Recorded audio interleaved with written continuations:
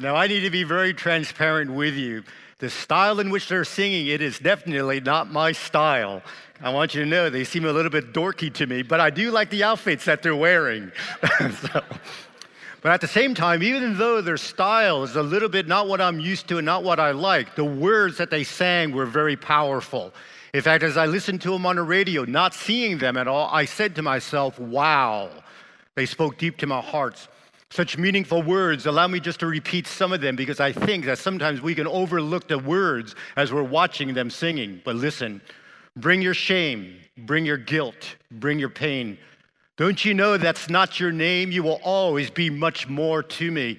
Every day I wrestle with the voices that keep telling me I'm not right.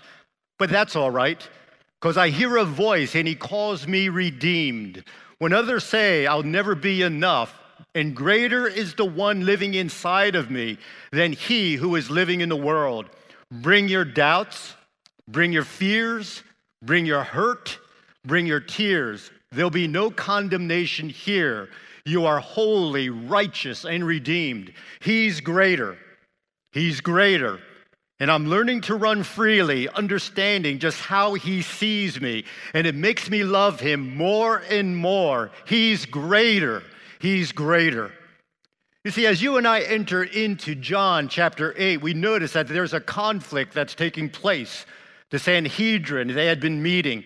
The people were divided in their opinion as to whether or not Jesus Christ truly was the Messiah. After hours of debating, the crowd got weary and they began to disperse, returning to their homes to rest their bodies, to rest their minds, to rest their voices. And then early in the morning, as the sun was making its appearance, lighting up a brand new day, Jesus Christ, he re-enters into Jerusalem. He went into the temple area. He sat down and he began to teach the people.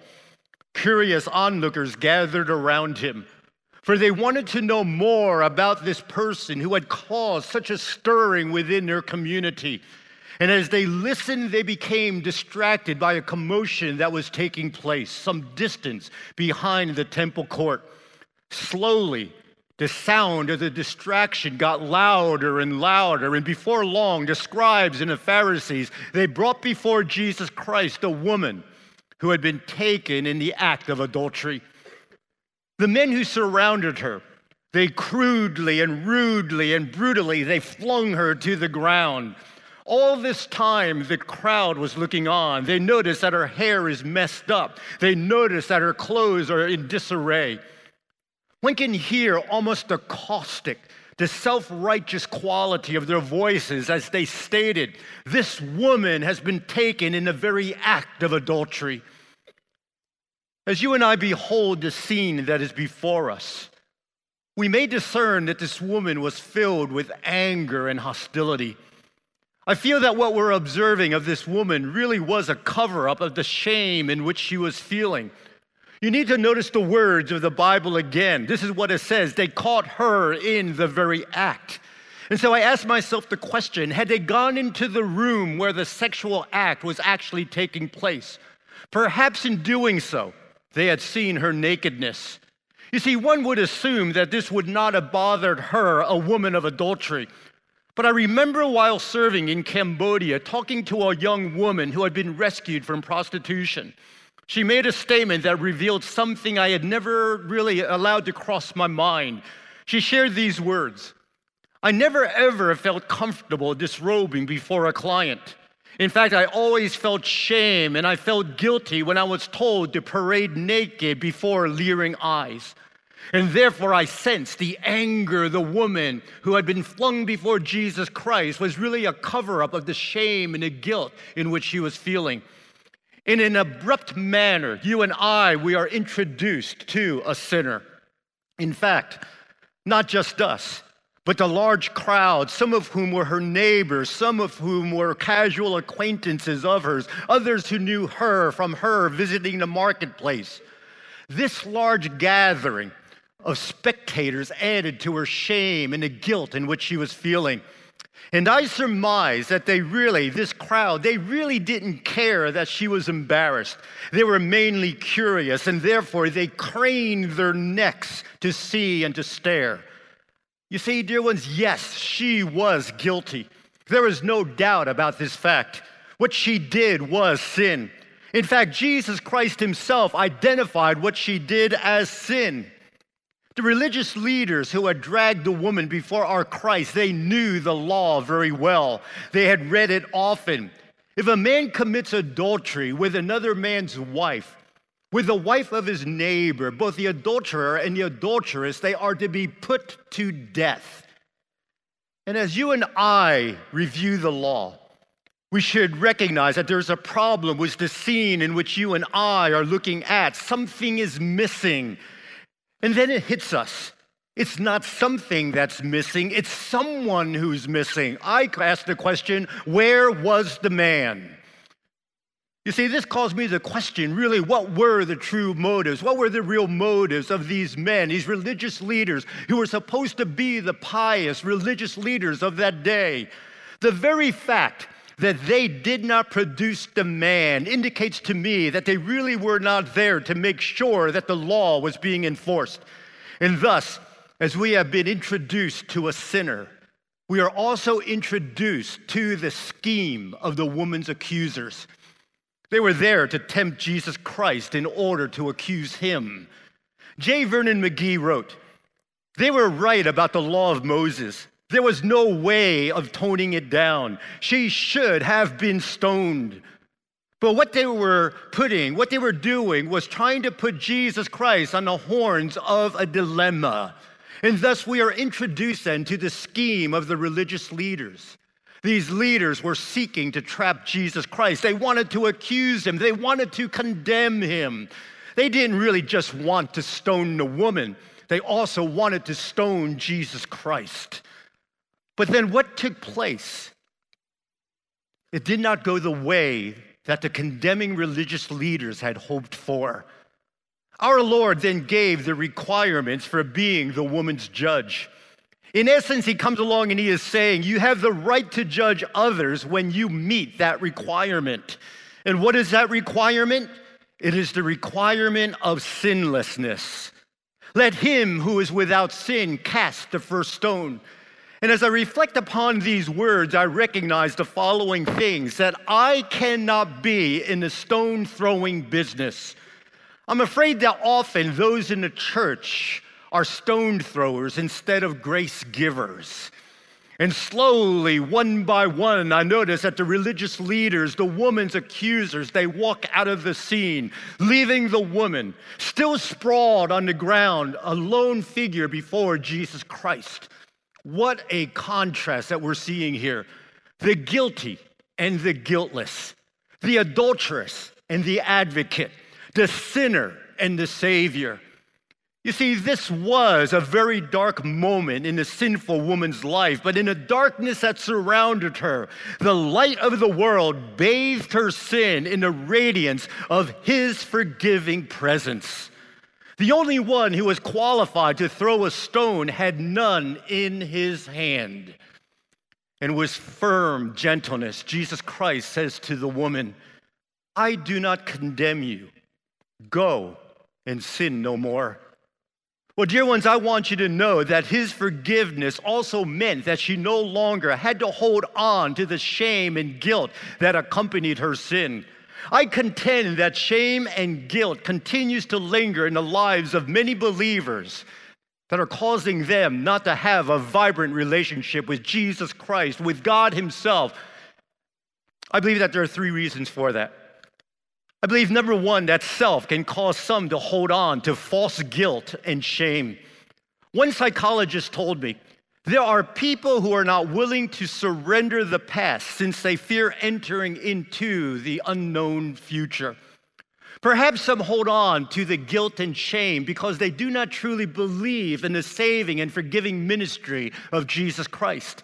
In fact, they stand at the door of forgiveness, yet they do not enter in. Well, as many of you that have been in my classes and know me to some degree, you know that I like getting to my office early. My regular routine is to get to campus usually by around 5:30. Well, 2 weeks ago, again, I came to campus early, got to the entrance of Noggle, went searching for my keys, and realized that I had left them home and they were still lying on a kitchen table. It was chilly, it was drizzling out, and I wanted to be indoors. Well, Lori, who serves on the maintenance crew, was already hard at work in the building. I could see her vacuuming in one of the rooms there. I ran to the window of the classroom, which is close to where Lori was working and vacuuming, and I began to pound the window like a crazy man. I began yelling at the top of my lungs, but the sound of her vacuum drowned out the sound of me yelling and pounding on that window. After a while, I realized that I was not getting anywhere, and so therefore I decided to quit. I decided that I was just going to wait in hopes that someone would come soon to let me in, allowing me to get out of the cold and the wet. 10 minutes passed. 15 minutes passed. 30 minutes passed. By this time, I want you to know, I was shivering and feeling pretty miserable. 45 minutes later, Lori looks up and saw me standing outside, looking like a drenched rat, came to the door, opened it, and asked, "Why didn't you come in? The door was unlocked the whole time." Jesus Christ, dear ones, he offers us forgiveness. He wants to rid us of all shame and guilt. But too many are still standing outside, not believing the door to victory and freedom really is open for them to be able to walk through. You see, all of us have stories. We have our unique experiences from our past, which have in essence shaped us to be the people that we are today. There have been blessings, but at the same time, there have been blunders. We have some happy and memorable moments, and we have also those painful and sometimes traumatic memories in which we desperately wish to forget. We all have a story. Sometimes the not so good parts of our stories can leave us with large, heavy bags of guilt and shame that affect our relationship with God, self, and others, and keep us from that abundant life that has been promised to us by Jesus Christ. You see, too many are holding on to guilt and shame, carrying around heavy, poisonous bricks of shame and guilt that inevitably seep into all of our relationships. Far too many believers feel dirty, worthless, and ashamed of themselves, even after they have already approached God for his forgiveness and have been forgiven. It's as if they themselves, they fill their bag with shame and guilt that Christ tells us that he has already taken care of. You see, dear ones, guilt is what takes place when a person realizes their failure. False guilt is where the sin has been repented of and forgiven, and yet still one feels guilty. I'm talking about false guilt this morning.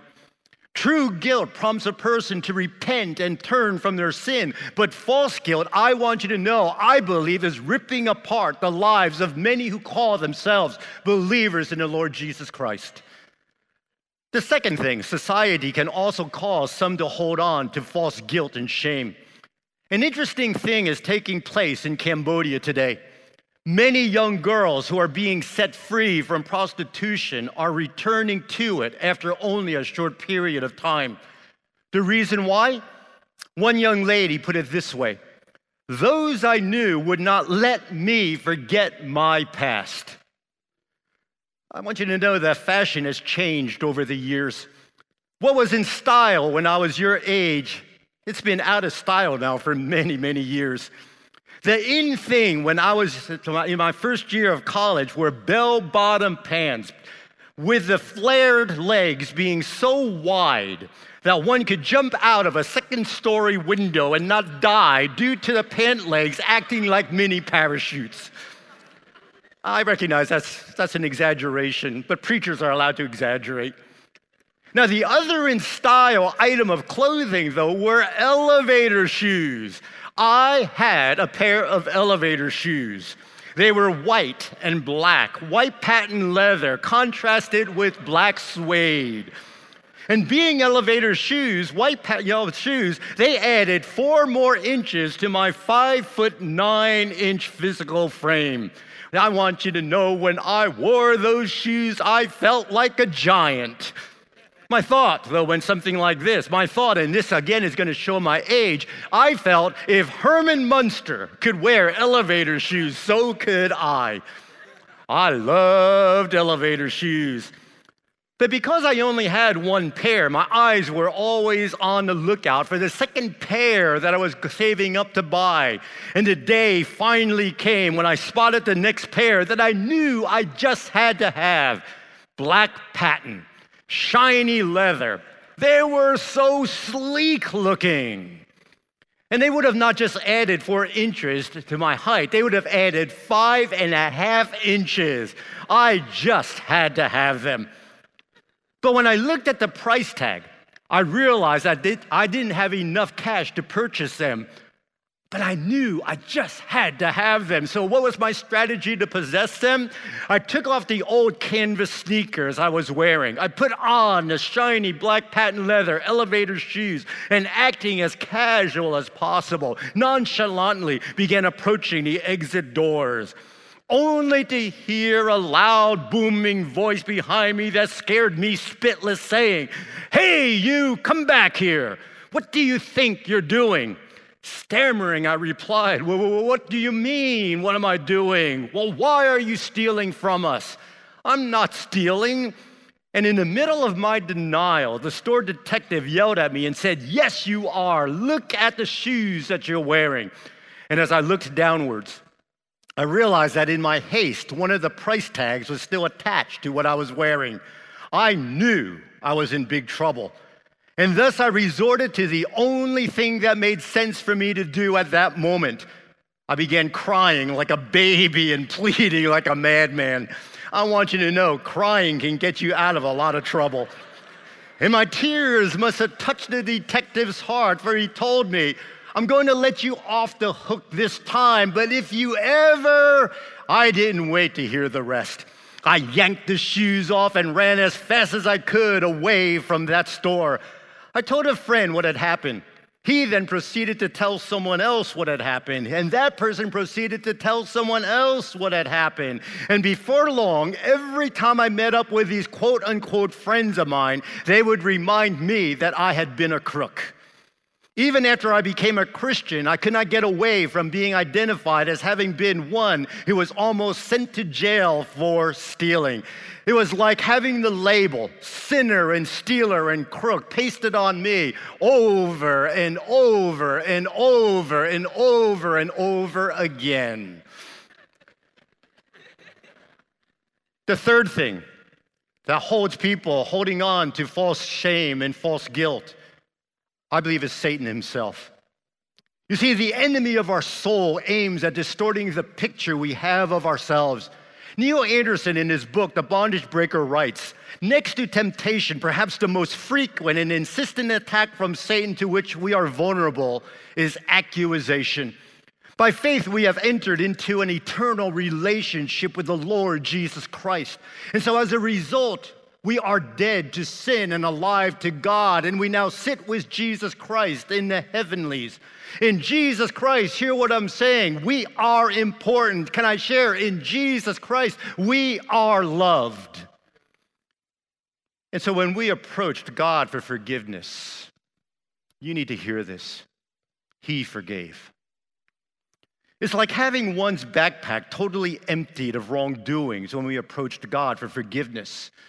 But Satan then comes seeking to render us virtually inoperative by deceiving us into listening to and believing his insidious lies and accusing us of being of little value to God and to other people. The evil one comes to fill our bags up, weighing us down so we no longer have freedom in the Lord Jesus Christ.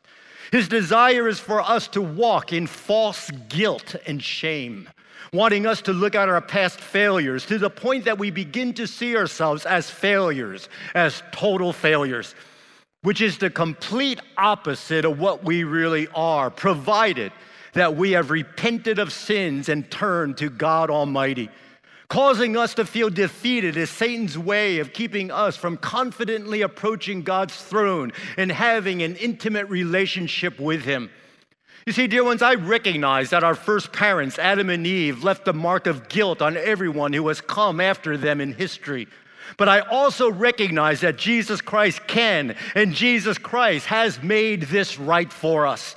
God desires to take our verdict of guilt and hand us his verdict of innocence. You see, this is the unbelievable good news of the gospel. The sin that causes us to live in separation from God, it is taken by Jesus Christ in exchange for his own perfect record. When we are in Jesus Christ, God the Father looks at us and does not see our guilt, and therefore there is no reason for us to need to hide in shame. He sees in us the righteousness of Jesus Christ. Our standing is changed from sinner to just as if I have never sinned. You see, dear ones, the greatest news for me was when I came to the place of realizing the good news of the Bible truly was true. That Jesus Christ's death on a cross allowed me to be forgiven, took away my guilt, and did away with my shame. Well, dear ones, hear this. In Jesus Christ, we can be set free from false guilt and false shame. Micah tells us that God will cast all our sins into the bottom of the sea. Terry Savelle Hoy shares the following. Years ago, during a worship service, my pastor came to me and said, "There's something that you're not letting go of." He then pleaded with me, "You have got to let go, let go." Foy says, "I have to be honest with you, because at that moment I was embarrassed. I didn't know what to do. That night in my room, I started crying as God began to show me that it was the false guilt and false shame of my past that I hadn't let go of. I had come to God asking for forgiveness. I knew the Bible says that by doing so, he will remember our sins no more, that he really does forgive us of our sins when we ask. But I was having a hard time letting go of that shame and that guilt." Foy then continues, "Have you ever noticed the shame and guilt that it will cause you to carry yourself differently?" He then answers, "They do. A lot of times people who are feeling guilty or ashamed will have their head down, trying to cover their face. But don't you think it's interesting that Jesus Christ is called the lifter of our head?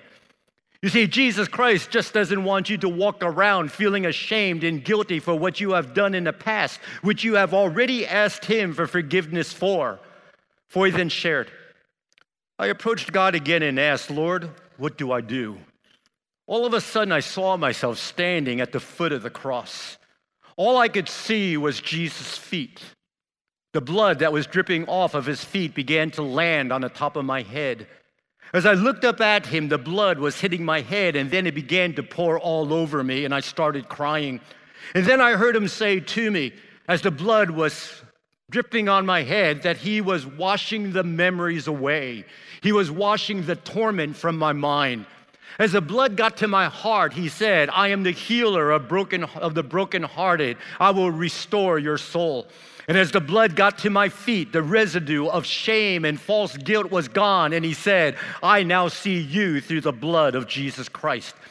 And then he came and handed me a clipboard with some keys and said, 'I have work for you to do. Here are the keys to the kingdom of heaven. Go and fulfill that assignment.'" And then Foy makes an admonishment. He comes along and it says, "Don't waste another day of your life reminding yourself and reminding God of something that is over. As soon as the memories of the past roll over in your mind, say out loud, 'I am the righteousness of God in Jesus Christ.'" You see, I have been forgiven. I no longer need to carry with me false guilt and false shame. That we need to see ourselves through the blood of Jesus Christ.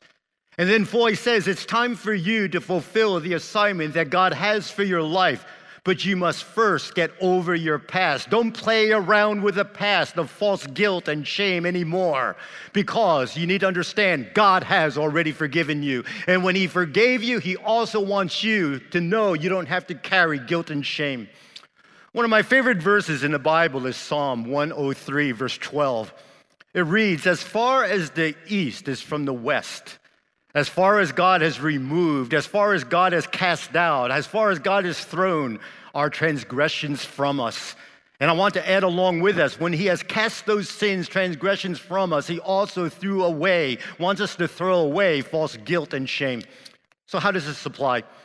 When I was in Africa, in Mozambique ministering, I came along and shared about some of the things that I had done in my past, and a pastor came to me by the name of Badui. And he said, Mfundisi Jim, it seems as if you're still holding on to a lot of the past, aren't you? A lot of guilt and shame. And I had to admit, yes. And he said, you need to get rid of it. Otherwise, you will never be fully effective as a missionary in this country or for God himself. I said, what can I do? He said, well, why don't you come along and remember, look at Psalm 103, verse 12, which I just read to you. It comes along and says that God himself casts our transgressions away. He also casts our false guilt and shame away. He then came along and told me, he said, what you need to do is, and Sarah's going to model this for us, you need to come along and take a piece of paper, and I know this is going to be hokey for some of you, but he said, come along and write on that piece of paper, not what you did wrong, because that's already been forgiven, but put down either false guilt or false shame. Put it on that piece of paper, and then I want you to crinkle it up, and then, just as God himself has cast our transgressions away, he said, I want you to do the exact same thing. Horrible shot, but do the same thing. Can I share? This is the invitation as the worship team leads us. I believe that there are many, or some of you out there, that need to deal with this whole issue. You've been forgiven already. But some of you are still holding on to false guilt and false shame that God has said, I already have taken care of that. I'm going to ask that you stand up. You were handed a piece of paper when you came in today. And this is what I want you to do. I want you to either, if you're understanding that God spoke to you through this message, and you know that there is false guilt and shame that you're dealing with, and you need to get rid of it. Dear ones, there are 2 bins there. There's a bin up here. Can I share? It's all right. I don't have to clean it up. Others do. So it's all right for you to throw stuff. I want you to cast those things away from you. And then recognize and stand on the promise that comes from the Almighty. I have forgiven you, and you need not carry shame and guilt. Will you respond to the nudge of the Holy Spirit?